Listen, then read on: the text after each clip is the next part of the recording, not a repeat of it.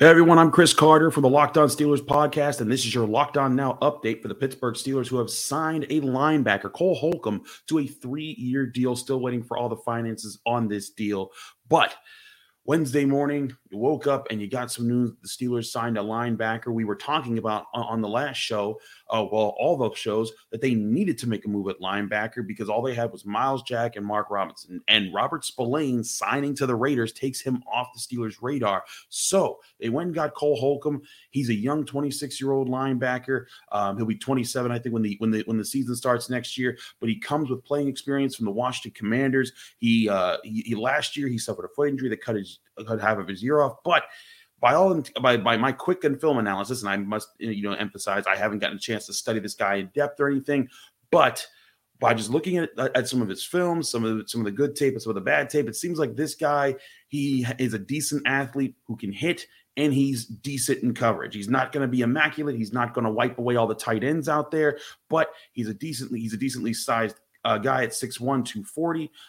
He's also he also seems like a guy who's willing to hit. A lot of the better plays that I saw of him, he was playing downfield a lot like how Robert Spillane was, but bigger, stronger, and also more effective in coverage. Pro Football Focus gave him a 67 coverage rating on their grade system, and charted him to be targeted 19 times to allow 15 receptions, which on itself isn't that good, but he only allowed 155 yards through there, did allow 3 touchdowns on the year, and did have a pass breakup. But I think the thing here is the Steelers aren't getting this guy. Cole Holcomb isn't the answer at linebacker. I think he's part of the answer. He's a guy who wore a green dot in Washington.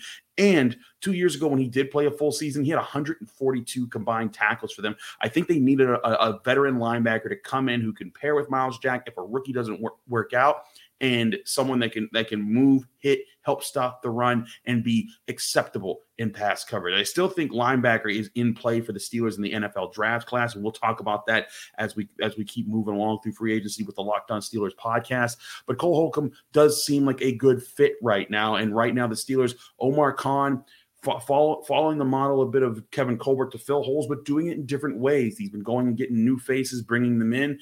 We've already talked about Patrick Peterson. We talked about Nate Herbig coming in for the offensive line. They brought back Ogunjobi and KZ as far as familiar faces.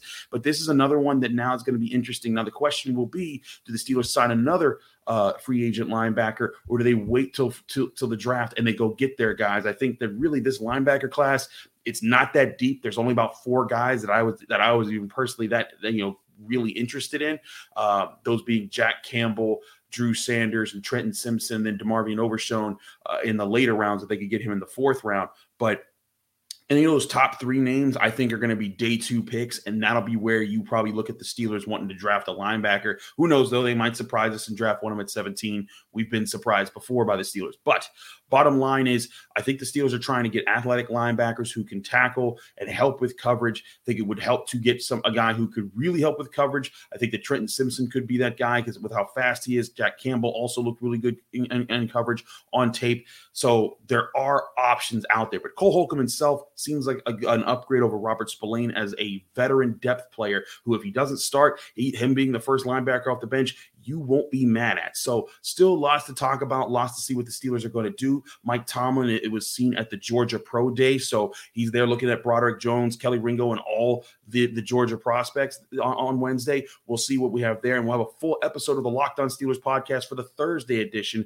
right here on your favorite podcasting platform and or YouTube. So check us out on all those different apps, whether it's Spotify, Apple, Google Podcasts, Odyssey. You can also, again, watch us on YouTube. Like this video if you enjoy it. Subscribe to this YouTube channel. I do apologize. We are on the road right now. So as you can see, my setting still behind me is a hotel in Dayton, Ohio. I'll be driving to Greensboro, North Carolina, because as you know, I cover the Pitt Panthers, and they just won a big game in the NCAA tournament, and they're moving on to the next round. I cover them for the Pittsburgh Post-Gazette. You want all those details, go to post-gazette.com. But if you want all your Steelers analysis, get it right here on the Locked On Steelers podcast. I'm your host, Chris Carter. We'll have more on Cole Holcomb and what the Steelers are doing in free agency with our full Thursday episode that'll come out midnight going into Thursday. Hope to see you then.